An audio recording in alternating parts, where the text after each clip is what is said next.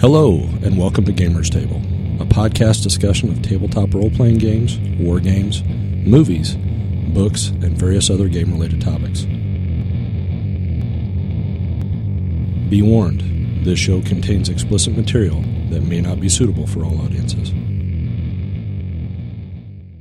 Hello and welcome to Gamers Table. My name is Eric. This is Mike. This is Dan. This is Mark. This is Jason. This week we're going to talk about one of our favorite campaign worlds. Mike's favorite campaign world. Mike's favorite. I think mine that, too. Yeah, I would agree with that. It's like being married to a vegetarian. It makes you vegetarian, too. And that is the world of Greyhawk.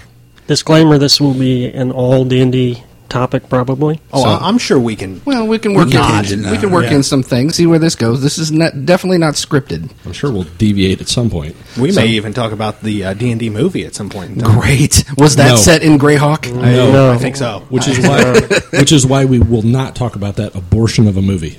It's not happening. Oh, man. I think you mean Abomination. No abortion. I meant abortion. No, it's like they actually made that to the theaters. You know, it wasn't aborted. It should have been. I thought it had been aborted, and that was the result. I would just like to point out, we already did it. Mission accomplished. Well done. Already did what? We already did. Deviated from... I'm sorry. We started on a tangent. That's great. I would also like to point out before we actually get started that the D&D movie, the best part about that was the card that they gave me, and when I walked in the door to watch the movie, it wasn't like a collectible card game. It was just a card. Yes. It was some character from Dragonlance, and that was the best part of that whole movie. Yeah, I figured I had to go see it because otherwise would have had to turn in my nerd card. You got to support it in the hope that one day they will do it right. Because if you don't support it, they'll never even try. Granted. Well, I don't know. That first Fantastic Four movie was obviously really bad. They still managed to make two more that were just as bad. It made money. That's my point. If it makes money, they'll try it again. I see. And give them another chance. I don't think the first one made anything. Hey, back on topic. Right. All right. Thank you. So, yes, the World of Greyhawk, Mike. Give us a little bit of a rundown. When was the World of Greyhawk actually started as the main world? When did they start calling it the World of Greyhawk? Because before it was essentially just an ad hoc world when all the first adventures came out. When did they actually start calling it Greyhawk? Okay, the background on it is Gary Gygax's home campaign was originally just one massive dungeon crawl, Castle Greyhawk. He wrote about it off in his home campaign in Dragon Magazine, and a lot of the readers grew more and more interested in his campaign, his homebrew world, encouraged, pestered, requested, whatever, him to actually publish this. So then he had to expand upon it. It was somewhere late 70s, 1980, I think, when they first actually published what was then the World of Greyhawk, which is kind of a misnomer because the world is not called Greyhawk. So you're saying the proliferation of Greyhawk was fan-based. Correct. So people have been interested in other people's campaigns pretty much since the dawn of D&D. At that time, everyone was doing homebrew. There was no published settings. A lot of the early, I think you mentioned it, the early modules. Right. The early convention modules were tentatively set in the World of Greyhawk. So they took all these sources, kind of pulled them together, and that was the skeleton of the setting that started. Because Dave Arneson's Blackmore was made part of Greyhawk, correct? Or part of Right. Gygax and Arneson are co-creators. His Blackmore campaign was a campaign, I guess, that they ran at the same time. And the Blackmore then that they put into the published Greyhawk setting is more of an homage, if anything, to Arneson's game world. And there are published settings for Blackmore out there as well. Let me kind of interject here. For those of our listeners who are not familiar with...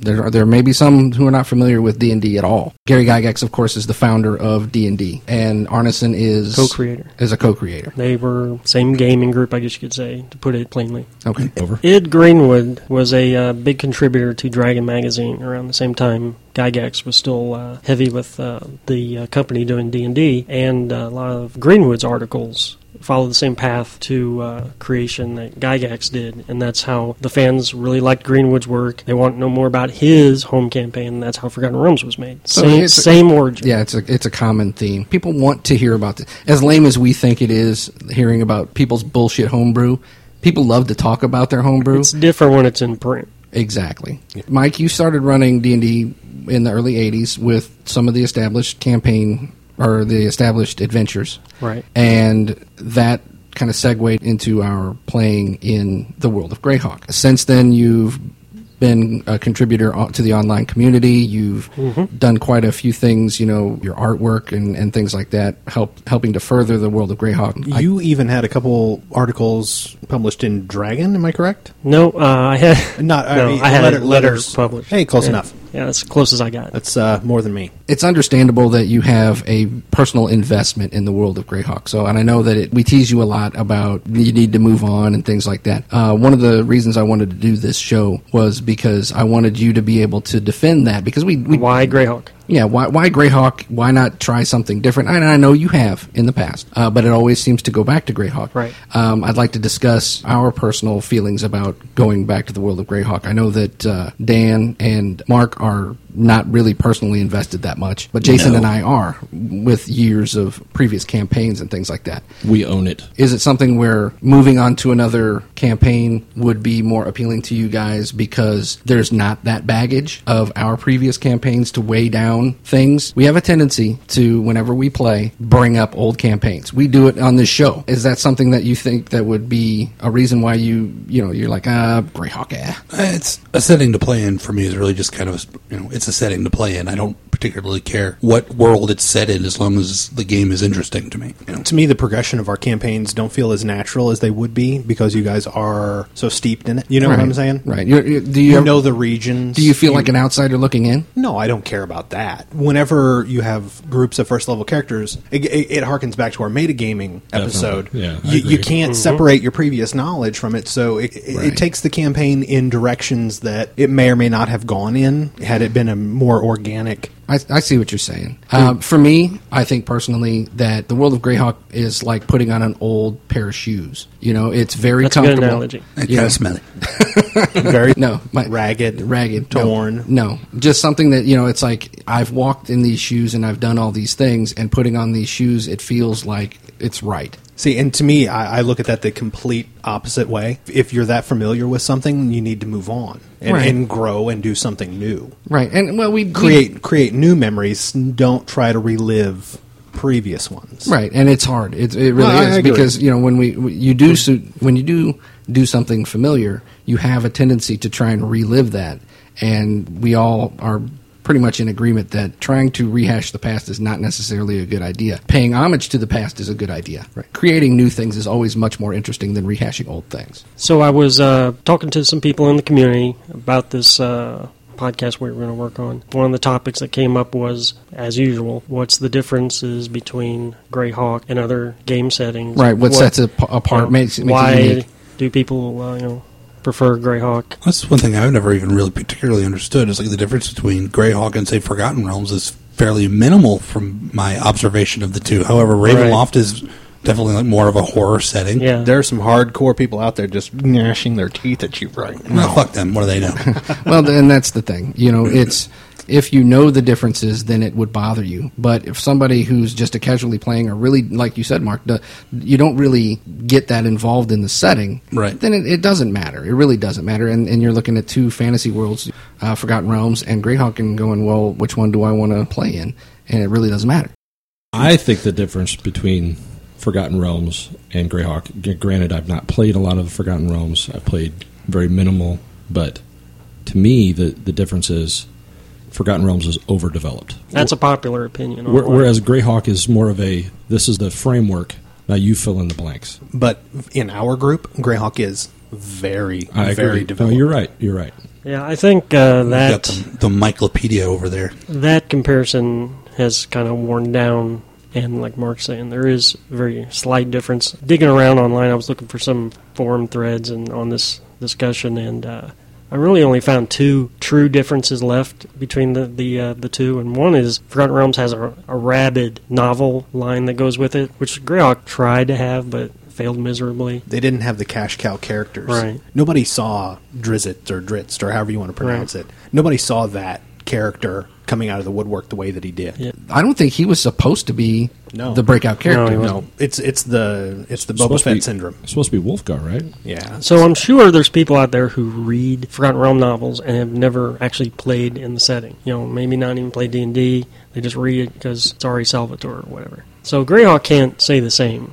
there are novels, but anyone who reads like Gygax's novels are most likely also Greyhawk gamers. They're doing what like you did. You were scouring it for some nuggets of information. Whatever I can get out of it. Now, what my recollection of this is quite fuzzy, but wasn't there some Greyhawk novels written by someone who absolutely did not know the setting at all? Some woman. Andre Norton. Andre Norton's novel actually came out, I think, before Yes. the setting was published. Yep. And that's Which is remarkable because that was better Greyhawk than what you're talking about, which is Rose Estes. is that the one who he cast a 7th level spell and all that stuff? Yeah, a lot of terrible using writing. almost like metagame Game- knowledge yeah, in a game novel. speak. Fireball. Yeah. And I think So glad I don't read D&D books. so. But a lot of the Forgotten Realms books are taken very seriously, and I think that if someone were to write a really good novel set in Greyhawk right now, I think that would spark a lot of interest in the setting. Generally, people who are not gamers are not going to be interested in the world of Greyhawk, like you said, but are, okay, I'll read a book about Forgotten Realms because there's a fucking shitload of them. Possibly. There is a set of Greyhawk fans out there who believe only stuff written by Gygax is credible. Also, and purists. so that ship is flown.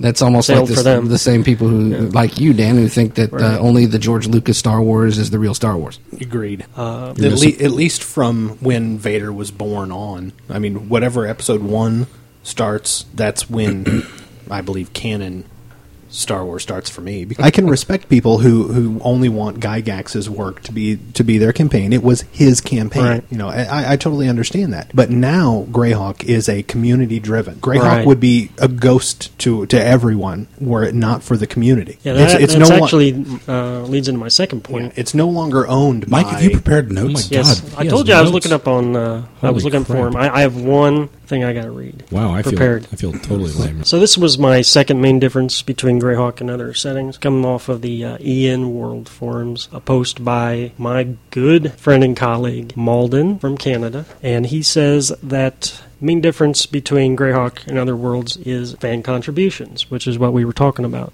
Just to paraphrase, he says that Greyhawk, unlike any other D&D setting, has been written, the published works, mind you. Now, I'm not even talking about the communities that I write for. Writers like Eric Mona, Gary Holian, Steve Greer, Robert Mullen, Joe Block, so forth.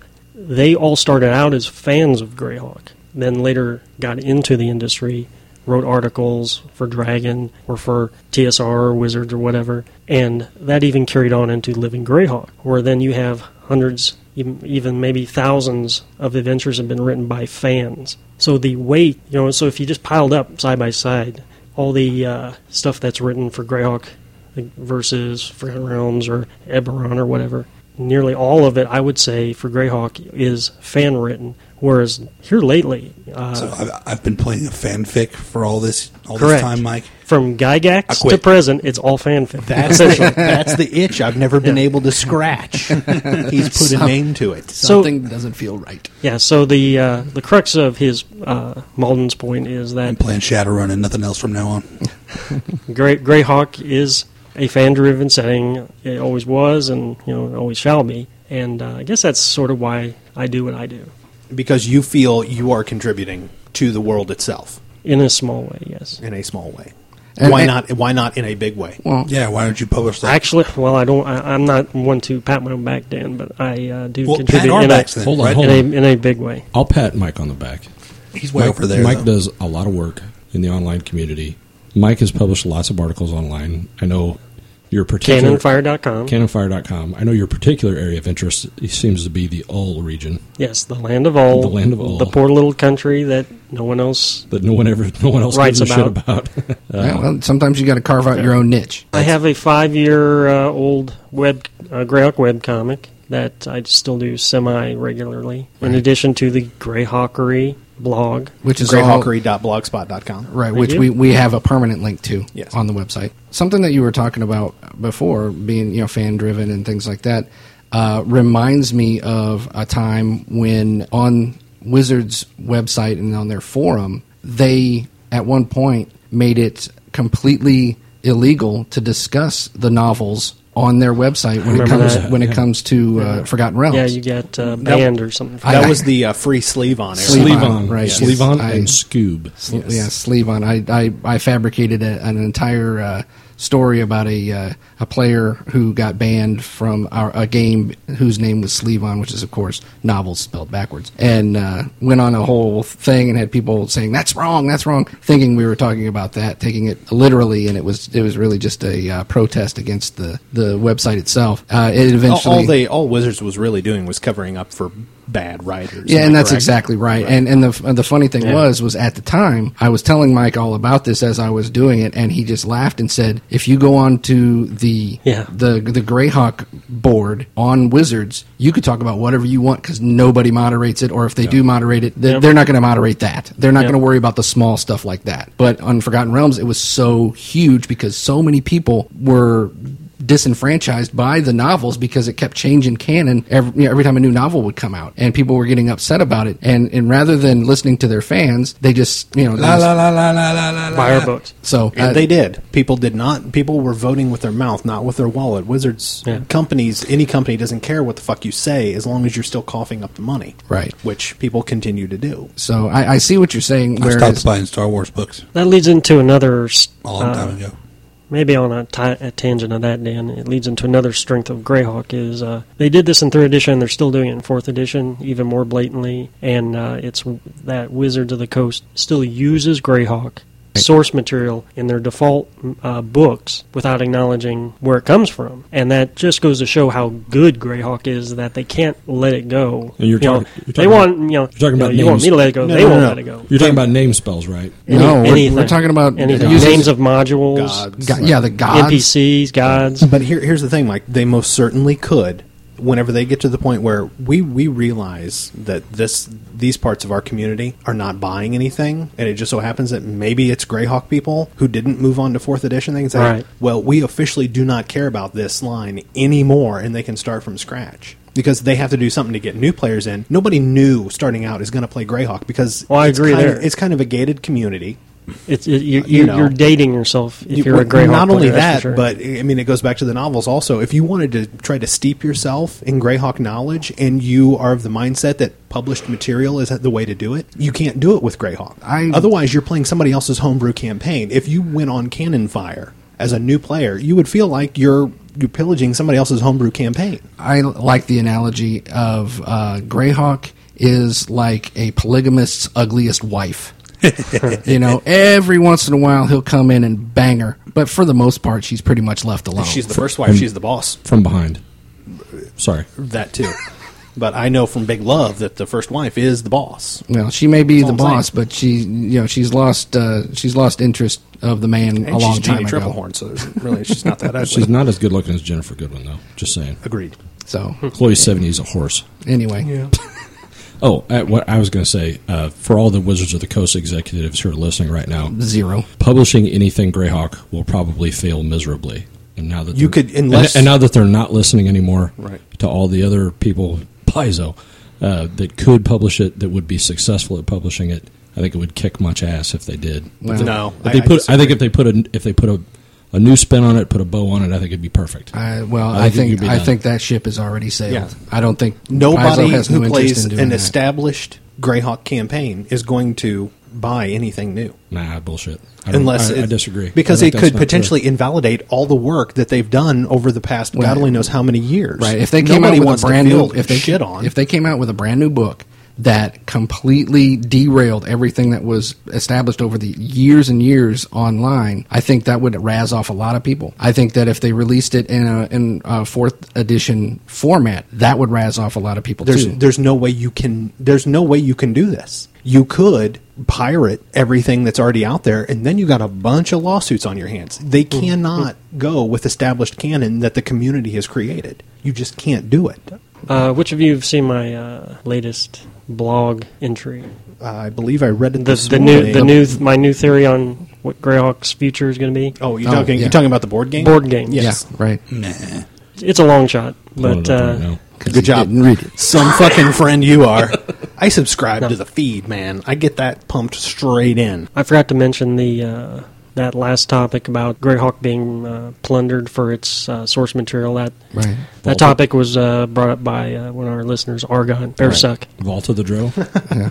Argon also, he posted on forum, not our forum, it's the Cannon Fire forum, but it's on our thread. Right. So we got specifically, threads everywhere. what specifically, Mike, has been pillaged, not just like recently, like as far as like 4th edition goes, but going back like 25 years ago? Would it be pillaging 25 years ago? Sure. Wasn't it around Vault, 25 years wasn't ago? Vault of the Drow intended for... You mean what are they using now? Well, I'm talking about, specifically, I know some things that were meant for Greyhawk got transplanted and put in Forgotten Realms. Okay. Like Kara-Tur. That old gem. Wasn't Kara-Tur specifically developed for Greyhawk? Kara-Tur, of course, was the Oriental I lands. am not an authority on that, but And I then think it was. It got taken from Greyhawk and Oriental added to Adventures Forgotten was written by Gygax, and then Until they somewhere in co-opted there- Legend of the Five Rings and made that Oriental Adventures. Yeah, that yeah, was for somewhere third in edition. there it got sucked up in Forgotten Realms, like Al-Qadim and everything else. Yeah, there are things that might have started out Greyhawk that other game worlds latched onto and did better. Or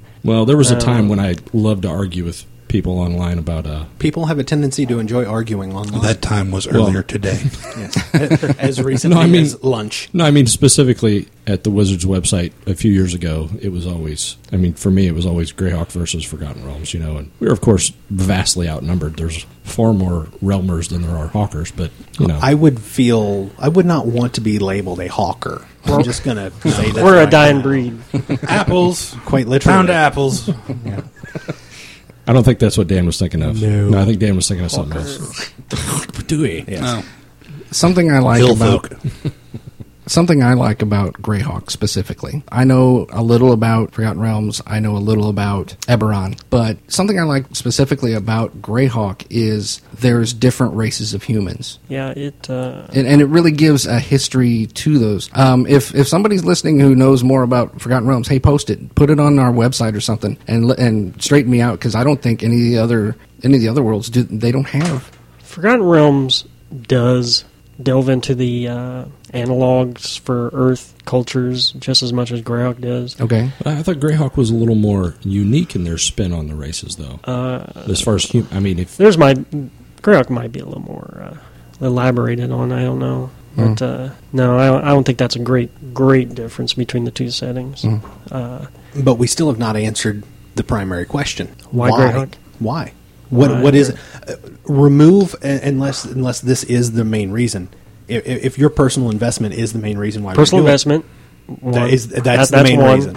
Okay, Main reason? right. No, that's not. That'll be number 2. Okay, what's number 1? Number 1 reason I wish we had a drum roll tick right now. is it's got to be nostalgia. It's it's the first thing you got into. It's like seeing the first movie of a series or something like that. It's the original. It's the best. It's what you started on. Mike, I don't know if you've met Dan, but Dan hates nostalgia. I kind of do. Yeah, a bit. and that's why I'm saying it, looking at him. Yeah. Well, I don't.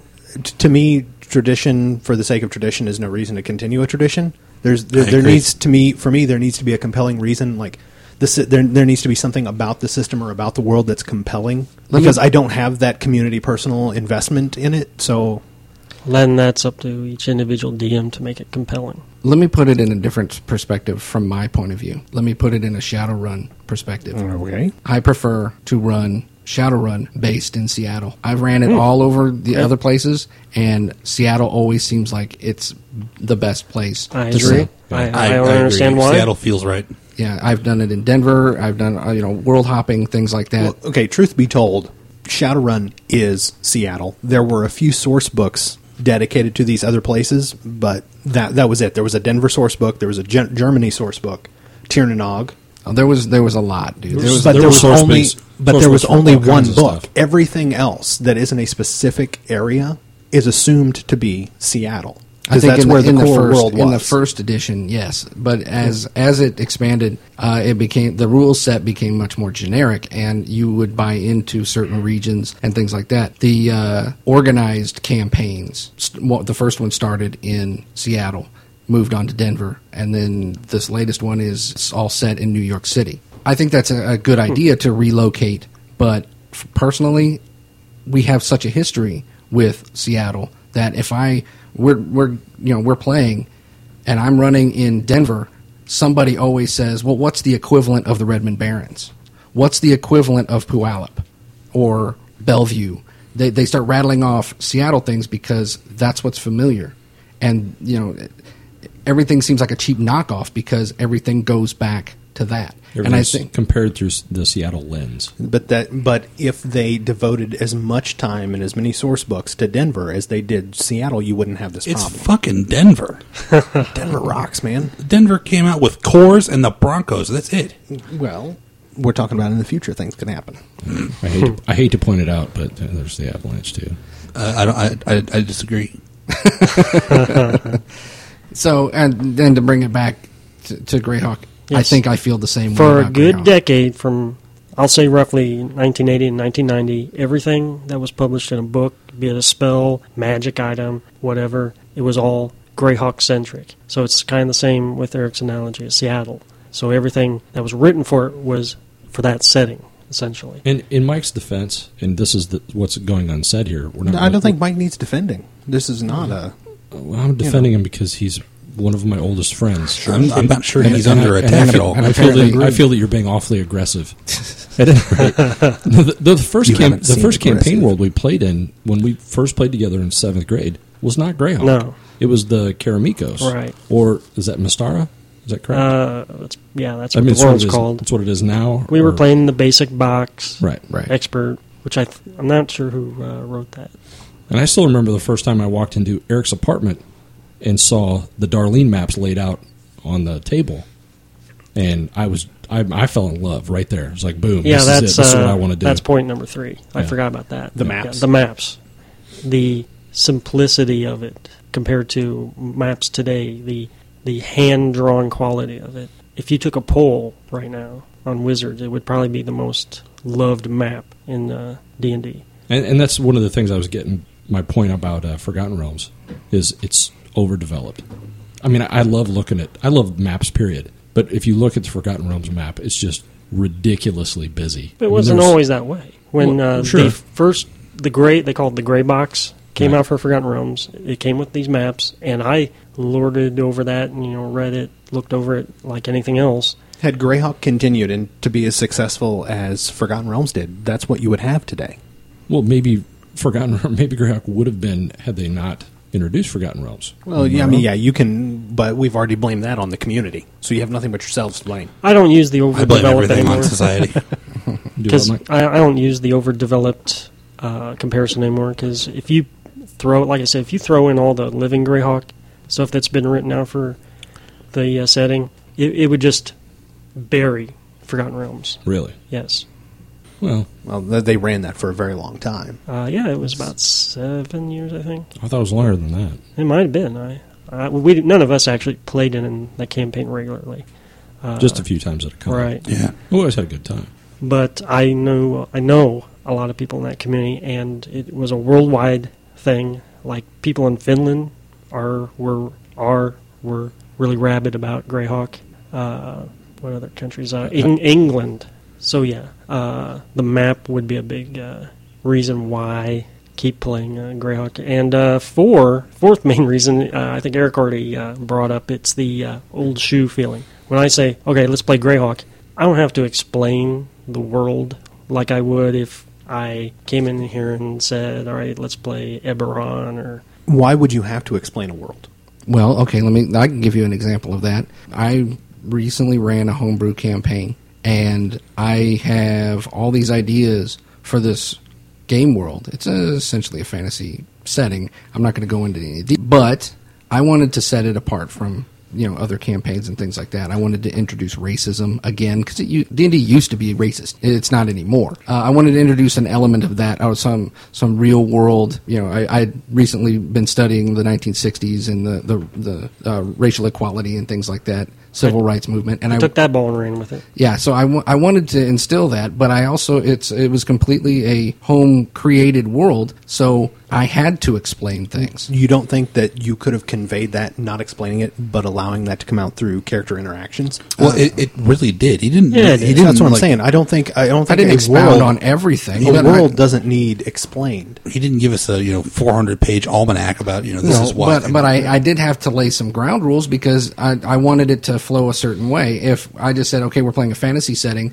then all of a sudden all the the elves and the dwarves and the gnomes are all holding hands and buddy fucking each other. Well, but you didn't have to explain that to have that not be the case. Well, the other problem you run into, Dan, is if you don't explain things too well, then you're leaving your players to fill in the holes. Right. And then maybe that player does something that you don't really want him to do to your campaign world. Well, is it the game master's campaign or is it the players? This is an underlying theme. In my case, it was a homemade campaign, so I came out saying from the beginning, this is a homemade campaign, but I want player input. If you want to come up with minor details, I've laid the groundwork. If you want to bring up minor details and mold the world and help me with that, I'm completely cool with it. And the reason I did that was because you can't do that with an established setting. So I thought it would be fun. Aha, we've hit a nerve finally. What? You have less freedom with established worlds. You are working within the confines of someone else's predetermined idea of what the world is. And especially when you have a community-driven campaign or a world like Greyhawk, you're adhering to other people's ideas. Yeah, I'm glad you said that because you're adhering to the things that they've added to the campaign, not necessarily. Well, you can't take over Greyhawk City in your campaign because we did that in our campaign. Yeah, right. Yeah, that don't go. Yeah. I'm glad this was brought up. A couple of weeks ago, we were talking about technology and gaming, and I think, Dan, you brought it up where you said, we could plug in any world and you could run a game online, and you said, Mike, you could have a game with all the Cannon Fire guys. Yeah. And I thought about that, and I thought, would that really work? No, it wouldn't. Because if you have not a whole that bunch of people... specific. Right. I mean, I think the reason why Greyhawk works for us is because Mike has the knowledge. We have some background knowledge. But if you have 8 guys who are living, breathing, we talked about it before with Star Trek. Yeah. It's people who know so much about the setting, they would be pointing out faults in the things that you do. Metagaming, then. Yeah, that's what, you can never run Star Trek with Scott's around. But I'd be standing behind him with a baseball bat and smack him in the head whenever they disrespect him. But it's online. It's online, so you'd have to go be like Jay and Silent Bob and go to their house. Oh, okay. I'm sorry. I thought we were talking about real life. No. You are the That ball is lickers. real life. You are the ball lickers. Oh, yeah. Canon arguments is... Yeah, that's always going to be a downside of any community is arguing over official... setting material. Especially when you've had nothing for how long now? I mean, you the all length of people. 4th edition. Yes. What if you're only taking Gary Gygax's canon for Greyhawk? Right. When was the last time you got anything? When did he die? No, that would be when he Did got leave out of the company. Yeah. Right. Well, I don't know. Some people accepted the stuff that he was doing for what was it? Legendary Adventures. Right. Weren't they accepting Well, that as, yeah. as Right canon? up to his death, he was still Right. writing pseudo Greyhawk stuff. And see, that's the funny thing. Yeah, for them, TSR or Wizards canon stopped at some point, but those people still were following Greyhawk stuff as if it were official or writing their own stuff too. There's jumping off points for any community that's as old as Greyhawk. There's jumping off points. So the fan community fractures. So you're saying that's where the debate comes up is Yeah. people got off at different points. Yeah, usually, they get off where Gygax left the company, or they got off at when 3rd edition started, the 4th edition started. Yeah, that's perfectly acceptable, I think. Okay. All right. Mike, do you have any closing statements before we wrap this up? Any topics that maybe you didn't get a chance to bring up? I'm sure this is only part 1 of, Part 1 of 8. Yeah. No, I think that'll do for now. We'll see what kind of feedback we get. Yeah, Cannon Fire guys, thanks for listening. Hey, and if you got some points you want to bring out, fire them off. Give them to Mort here, or you can put them on our website or whatever you like. Tweet us. You can Facebook us. Yeah, we're whatever. out there. We're out there. All right. Well, thanks for joining us. See you next week. Greyhawk rules. Follow us on Twitter. We are at Gamers Table, and like us on Facebook. You have been listening to Gamers Table, brought to you by Side Tangent Productions. Visit us at www.gamerstable.com. Products and intellectual property discussed during this podcast are the properties of their respective owners. This production is for entertainment purposes only. Any commercial broadcast is prohibited without the express consent from Side Tangent Productions.